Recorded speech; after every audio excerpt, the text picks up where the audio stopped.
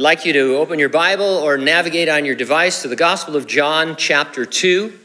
Our text this morning will take us through verses 12 through 25. Always a blessing to be able to follow along in God's Word. And as I've been encouraging you for some weeks now, it's our understanding that since the Bible is alive and powerful, sharper than any two-edged sword, and since the Lord is here to minister, and those of us that are Christians have the indwelling Holy Spirit, we can expect the Lord to minister to us, to hear from him this morning as we read the text for ourselves. Regardless, my commentary, the Lord has his commentary for your heart.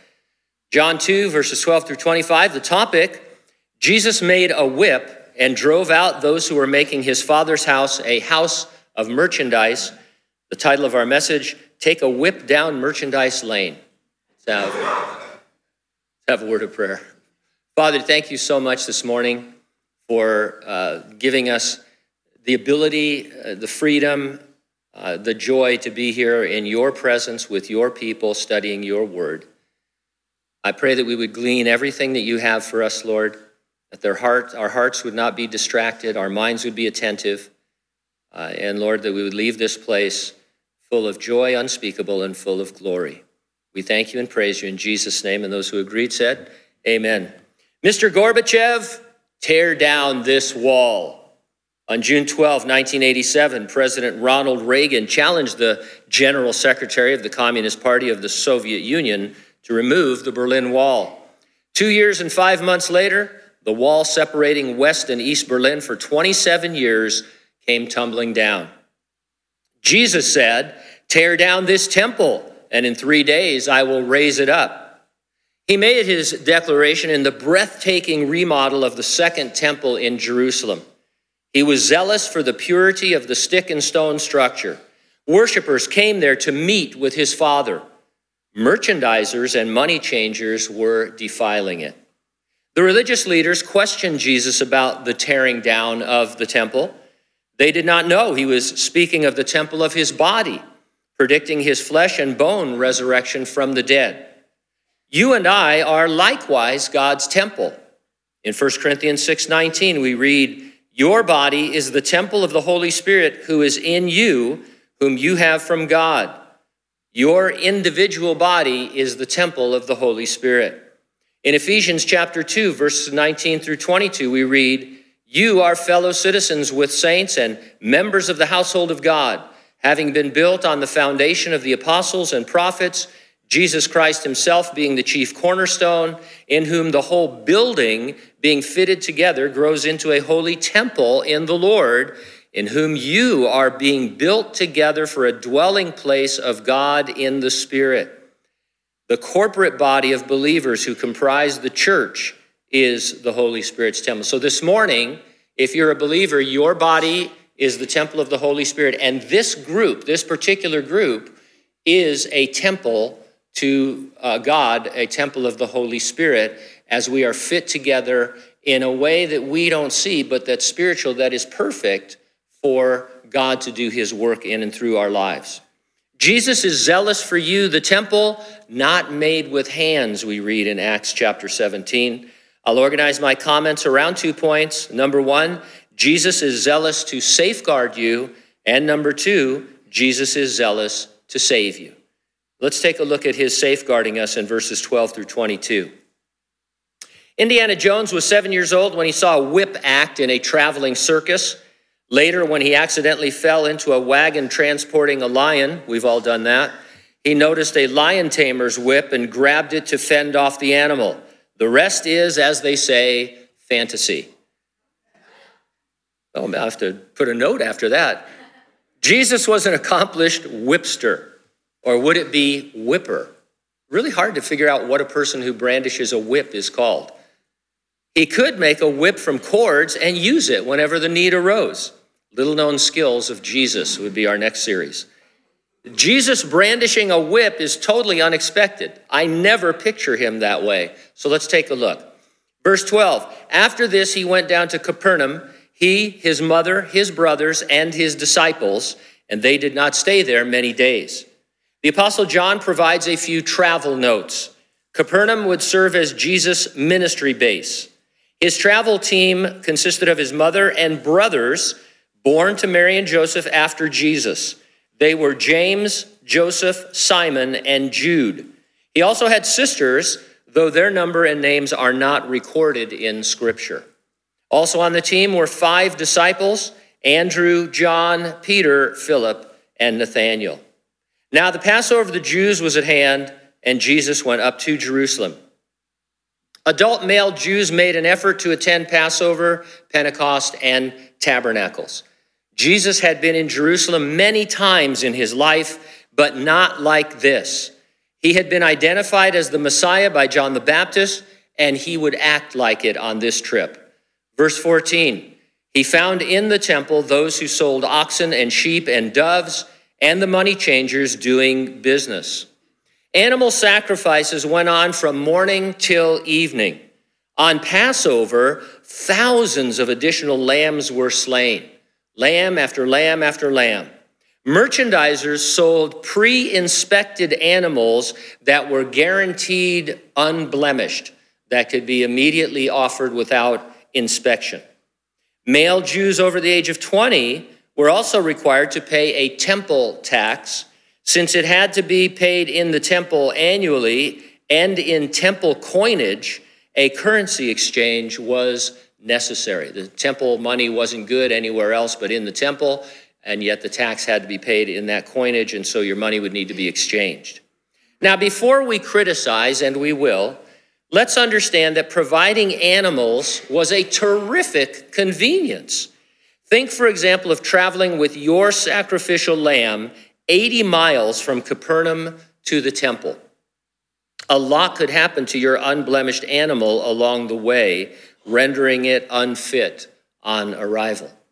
I thought you were watching Lammy. No, I thought you were watching Lammy. Where do you think she is? Let's ask that wolf over there. I mean, it would be really tough. There were robbers, there were animals. You're right outside of Jerusalem. You could almost make it, and your lamb could fall and break a leg or something, and it had to be a perfect, unblemished sacrifice. And 80 miles wasn't even the farthest that people came from. And travel was on foot. I mean, it was a dangerous situation to try and get your animal there. You would have no sacrifice. Having animals on hand to purchase is actually a big help. Money changers were equally convenient. I can't tell you what an absolute hassle it was to exchange money on our trips to the Philippines in the 1980s. I almost got arrested one day because the hotel we were staying at wouldn't take my traveler's checks. Who remembers American Express traveler's checks? Don't leave home without them unless you're going to the Philippines. And they sat there and acted like I've never seen one of these before. Luckily, I was with a young man on our trip who kept me from getting over the top angry. I was about ready to lose it and be jailed I would have had a jail ministry in the Philippines. I don't know what we find, but every time we went to exchange money, and to say that I'm no good at math is an understatement. I could never figure out the conversion rates and the interest, but I know I got ripped off all the time. And so having a money exchange, very important. The issue here was how and where this was being done. The money changers were charging exorbitant rates. They were like store owners who hiked the prices of essential goods in a time of crisis. The sticker price on the animals was sky high. What's it going to take to put you in this lamb today?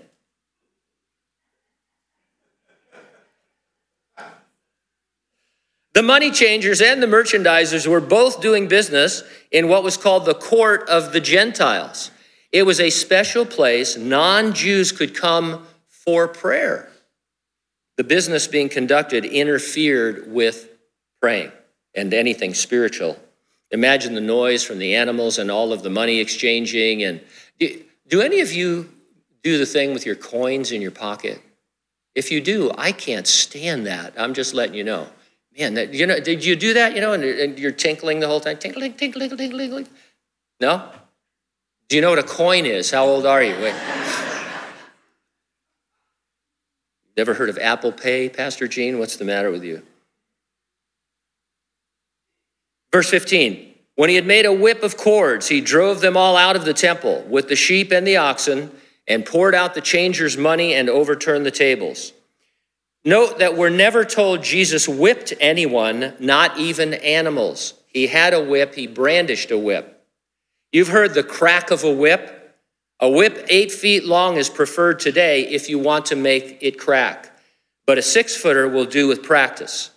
The crack of the whip was enough to scatter the animals and have them wreak havoc. If not the crack of the whip, the sight of it would inspire animals to obedience. When I go on walks, I carry a flashlight that is also a 1,000,000-volt stun baton, because I am afraid of all dogs of all sizes, and there are an amazing amount of unleashed dogs around Hanford. And if their owners are out, it makes it worse, because they assure me their dog will not bite me. And I've been in that situation too many times with other people, and he's never done that before. He's never killed anybody before. Wow, that's. And so I've carried this baton. I haven't had to use it very often because the noise from it is enough to scare animals. It has a frightens animals and they run. And so I have the opposable thumb, and so I know what's going on. And so just having a whip would have struck some information in the eyes of an animal. Now, John puts the cleansing of the temple at the beginning of Jesus' ministry. The other Gospels have it happening at the end. Most scholars agree Jesus cleansed the temple twice. There's no reason to think that he didn't. Verse 16, and he said to those who sold doves, "Take these things away. Do not make my Father's house a house of merchandise." Jesus cracked the whip, he overturned tables, and he gave verbal commands. It was a mini riot. It went unchallenged. Seriously, where was security? And there was a lot of security, especially Passover time at the Jewish temple. Jesus is always the highest authority. No one challenged his authority to drive out the defilers because his Father had told him to do it, and his hand restrained all those that would oppose him. Now, the Lord has delegated authority to us as Christians and as his church on the earth in his absence. We declare that a man can have his sins forgiven, be born again, and enter heaven and have eternal life. That is real authority. Do you realize that kind of falls off of our tongue as if it was easy to say? But what an amazing concept it is that you and I have this treasure in earthen vessels, and that we can assure a person that if they know Jesus, when they pass into eternity, they will be with Jesus, having been born again of his Spirit. The Apostle Peter warns believers in the current church age that false ministers will, and I quote, "in covetousness, with feigned words, make merchandise of you." That's 2 Peter chapter 2, verse 3. This doesn't mean you cannot buy or sell Christian merchandise or collect offerings. It doesn't mean you can never talk about money or any of those kinds of things. It describes a person who covets money, taking advantage of believers as a source of income for furthering their gain and not God's kingdom. Churches should not have the motivations of the unsaved. We should never have the same motivation as the unsaved world, and we must never use the methods of the world in order to accomplish spiritual purposes. We try to abide by the modern proverb, where God guides, God provides. In other words, we are following God rather than taking the lead and asking him to come behind us. We should not think, where I guide, I will manipulate and pressure God's people to provide. I've had, every time I talk about this, people come up to me afterwards and said, the first time I ever took my friend or my mother or my dad or whoever to church, the entire service was dedicated to raising money. That's all they talked about, is raising money. And of course, my loved one didn't hear the gospel. They didn't know that Jesus died for their sins and rose again. And so, maybe it was okay for a church meeting, but not for, like a member meeting that you had to make a decision, but not for church on Sunday morning. Don McClure told me one time, if you start asking for money, you'll never stop. And it just becomes easier and easier and easier. And so we want to be very careful because sometimes it's not the Lord's leading. Sometimes it's a human leading. We fall into worldly thinking about the church because we're in unredeemed physical bodies. If more people come to your services and you have bigger, more modern facilities, you are seen as successful. I mean, that's just the way it is. You fight that. You think, well, I shouldn't think that way, but we do. Since success is equated with spirituality, God is blessing you. You must be special to him. Perhaps you are more gifted than other lesser Christians. None of that's true.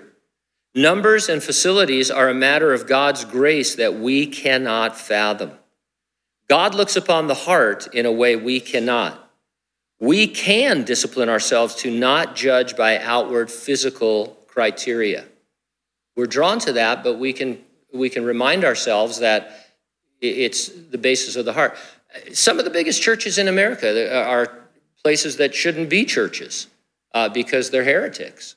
And so we have to get over this big, kind of thing where bigger and better and more money means God's blessing. It doesn't.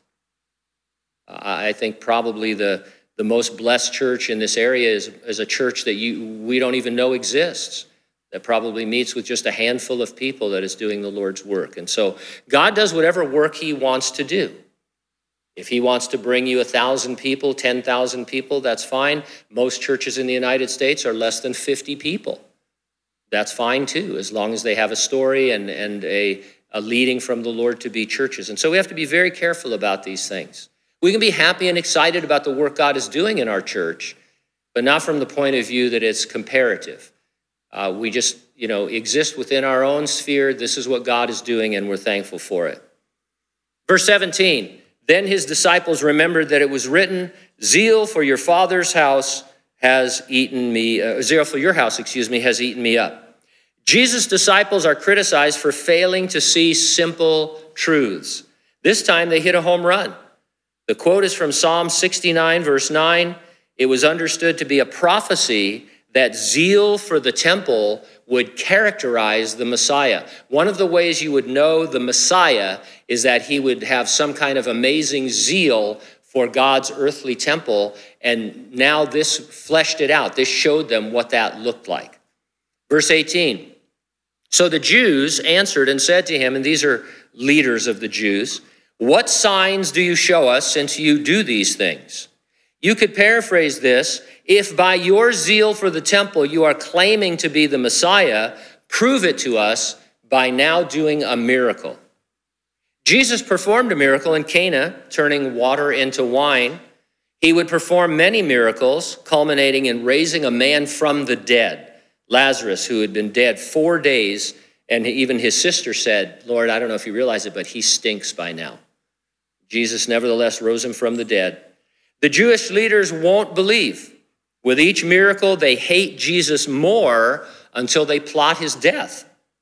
Miracles, signs, and wonders followed the believers after Jesus rose from the dead. Miracles, signs, and wonders have not ceased. You must admit, however, that they are fewer and farther between. They are as scarce among Pentecostals and charismatics as they are among conservatives and cessationists. And often those that are on, there's two sides to everything, or ends of the spectrum, I should say.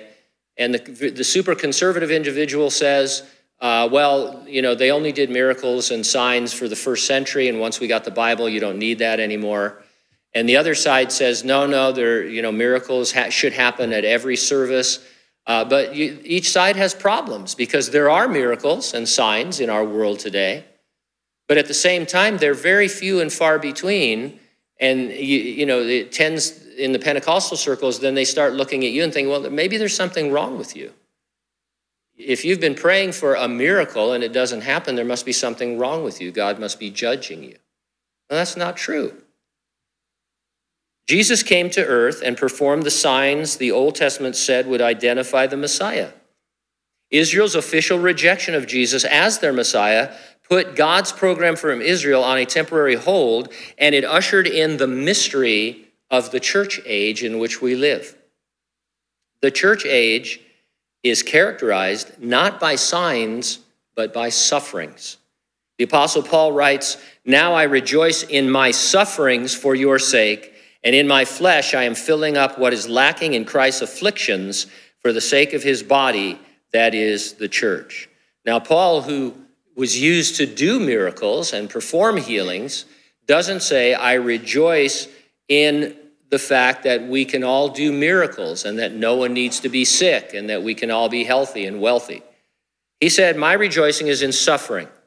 He understood his sufferings and ours, those of Christians, were a visible reenactment of the sufferings of Jesus so that people will see the Lord's abounding grace.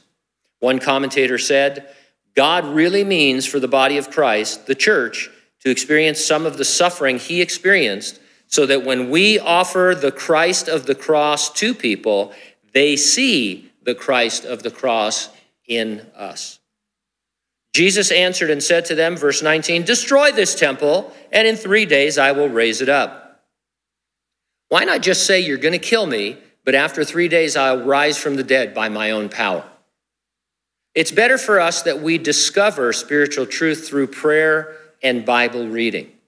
Jesus is a romantic. He wants you to seek him for answers and insights.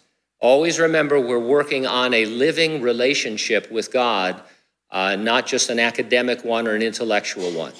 And so God wants to show you things, but he wants to take you through a process of finding them, like mining them out for yourself so that you get excited, in that relationship. And so he could have been plainer. It was plain to us in hindsight what he was saying, but to them there, they would misunderstand. But, we just need to dig deep so that the Lord can give us the answers and insights we're seeking. Verse 20, then the Jews said, "It's taken 46 years to build this temple, and you will raise it up in 3 days?" God provided Moses with plans to construct a movable tabernacle in the wilderness. Approximately 500 years later, Solomon built a permanent temple from the plans and provisions his father, King David, had left behind. Solomon's temple was destroyed by the Babylonians when the Jews were taken into a 70-year captivity. The Persians conquered the Babylonians, and King Cyrus decreed that the Jews could return to Jerusalem. They did, and over some time they completed a second temple. Rome was their next oppressor, with Herod ruling them in the time of Jesus. He was a fantastic builder. He remodeled the second temple into the structure we've all seen in mock-ups. The bulk of the construction was completed in 10 years. The decorative work, however, was not finished until 64 AD. 6 years later, in 70 AD, the Romans burned and destroyed the temple. Daniel, Ezekiel, and Jesus predicted a third temple would be in operation during the future 7-year Great Tribulation. There will be a temple in Jerusalem during the millennial kingdom. The Revelation declares there will be no more temple in the future heavens and earth because the Lord God Almighty and the Lamb are its temple. Verse 21, Jesus was speaking of the temple of his body. Jesus was fully man. His physical body was the temple of God the Holy Spirit, same as us. We are drawn to the indwelling Holy Spirit, empowering Jesus' miraculous works. In other words, if the same Spirit indwells us, the Spirit that rose Christ from the dead, shouldn't we be raising people from the dead? And shouldn't we be healing people through our works? Well, there's something first and more fundamental that we like to skip over. As God's temple, Jesus walked in perfect obedience to his Father. From womb to tomb, as they say, the Lord never once strayed from the will of God. Not one time did Jesus act independent of his Father and use the prerogatives of his deity. Jesus did no miracles for his first 30 years of life on earth. As far as we know, he did nothing supernatural. Certainly no miracles. Last time we were together, we saw that at the wedding of Cana, it was the beginning of signs that Jesus did. And so he didn't do anything with the power of the Holy Spirit. It seems like it, not outwardly. But he did, the Bible says, learn obedience. The Holy Spirit empowers our obedience. Sure, he empowers us to lay hands on people and see them healed or whatever he's wanting to do. But he empowers our obedience first and foremost. We ought to value obedience over every comfort, every advantage, every success, every desire, over our own health and wealth. For example, I'll use marriage for an example because it hits home. Married believers too often value their personal happiness over their vows before God and obeying his word. And so people are in a husband and wife, Christian husband, Christian wife, they're in a marriage. It's been going on for a few years, maybe a short time, maybe a long time, and one or both of them isn't happy anymore. And so they begin to be drawn away from the marriage and into other relationships because God wants them to be happy. Now, God is not against happiness. I think sometimes we come across as God wants you as unhappy as possible, because then you really show the world what Jesus is like. You're like baptized in lemon juice or something, and you're all sour. But no, God's not against your happiness, but there's something he values more that is required for real happiness, and that is holiness. People who are not holy, and that means set apart for the Lord and walking with the Lord, will never receive a true happiness because that is all generated by themselves and not by the Lord.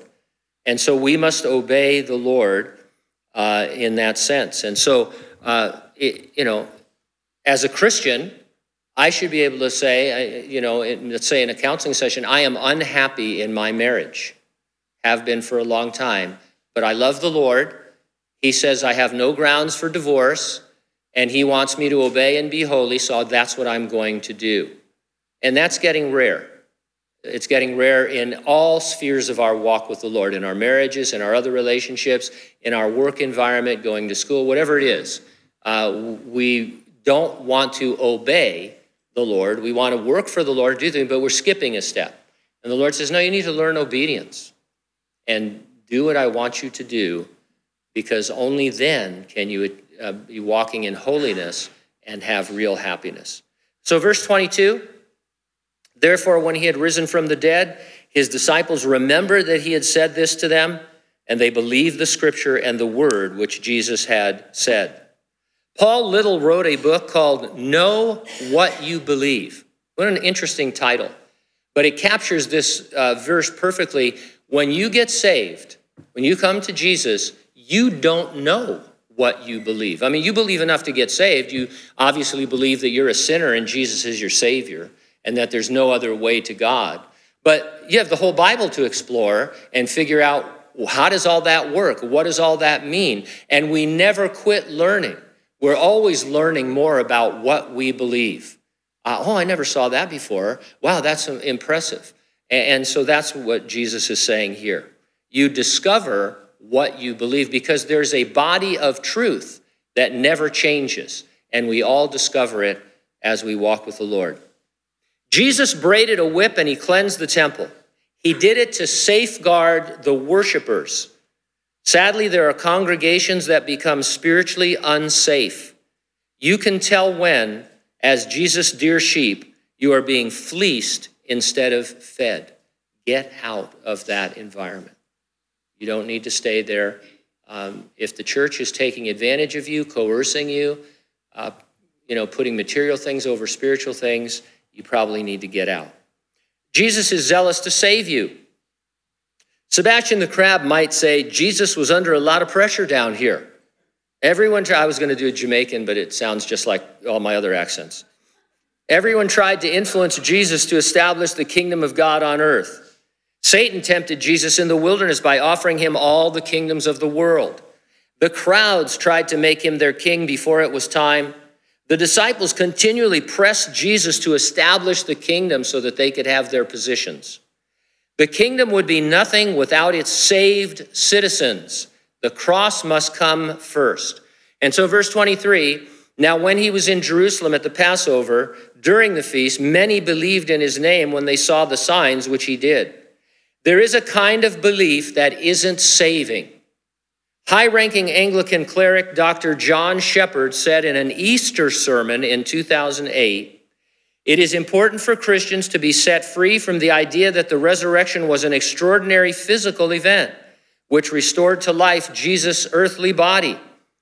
The resurrection of Jesus ought not to be seen in physical terms, but as a new spiritual reality. A survey in 2017 in once Great Britain revealed that 25% of people who describe themselves as Christians do not believe in the resurrection of Jesus Christ. Now, you cannot be a Christian, a biblical Christian, and not believe the resurrection of Jesus Christ, the physical bodily resurrection of Jesus Christ. And yet it's popular among many denominations, entire denominations, to deny this and many of the other orthodox foundational doctrines of the Christian faith. And I don't care how much you tell me you're a Christian. If Paul says, if Jesus didn't rise from the dead, then we are of all men most miserable. So just call yourself the denomination of miserable Christians and let people know what is in store for them. Here's a quote that answers that kind of belief. The claim of Jesus' bodily resurrection is central to the gospel message. Without his bodily resurrection, Jesus' claims to divinity would be empty, and the gospel's claim to be the power of God for salvation would be false. Now, those are strong words, but they're true. Verse 24, but Jesus did not commit himself to them because he knew all men. The Lord would not let anyone, either supernatural or human, deter him from his commitment to his Father to die on the cross as the last lamb. He knew all men is explained in verse 25, and he had no need that anyone should testify of man, for he knew what was in man. One commentator says Jesus was realistic about the depth of trust in those who were now following him. Some would endure, others would fall away. Jesus was discerning, and he knew that the faith of some followers was superficial. Some of the same people who claimed to believe in Jesus at this time would later yell, "Crucify him." Did Jesus know this because he was God and saw each individual's heart? Well, maybe, but that gives us no example to follow as mere humans. It doesn't help me to learn how to walk with the Lord if he is always using his deity, which I don't have access to. Jesus as a man knew what was in man the same way any of us can. We take the word of God for it, that every human is born dead in trespasses and sins and has a sin nature. Jesus, of course, the exception. He was virgin born to receive a sinless human nature so he could take our sins upon himself and give us his righteousness. The writer to the Hebrew Christians expresses Jesus' zeal for our salvation. Jesus, for the joy that was set before him, endured the cross, despising the shame, and has sat down on the right hand of the throne of God. You are the joy that was set before him. Your salvation, your conversion, your ongoing sanctification, and ultimately your glorification and spending eternity with him. That is why Jesus went to the cross. He did it for you. In the church age, we read that Jesus has torn down what's called a wall of separation between Jew and Gentile. Everyone who is saved becomes a living stone in the temple on earth. We're not tearing down a temple, we're building a temple. All of us corporately, all Christians from all time, they sometimes call it the universal church or the church universal. Sometimes they call it the Catholic Church, and that freaks people out. You read these old commentators, and they talk about the Holy Catholic Church. They mean the real church, not the Roman Catholic Church, but they use Catholic in a different sense. And so all Christians from all time, beautiful temple if you see us all put together. Can you imagine what a glorious thing that would be, each living stone in its place? Meantime, as I said earlier, we are being built together a temple as unto the Lord. And so as we come together, and are fit together by the Lord, wonderful things happen in our lives and in the lives of folks around us. We are a building pleasing to the Lord, and especially as we learn obedience. The Lord said to obey is better than sacrifice, and he still means that today. And so let's just have simple obedience. We know what to do. We're not in the dark. It's not as if God hasn't told us how to live, how to work, how to act. we need to learn obedience the way Jesus did and obey in all things. God is blessing us. He loves us, and it's not a matter of, if I obey, he'll bless me more. If we all obeyed the Lord, we would be the biggest church in town with money. We'd be throwing money at people as they're driving by, and I'd fly in a jet. I'd just probably have a Ferrari to get me from here to there, that kind of thing. That means nothing. God wants us to obey. Is this my job? Should this be where I am? What should I be doing? My marriage, I'm unhappy. So what? Don't I want to be holy first and happy second? Those kinds of things.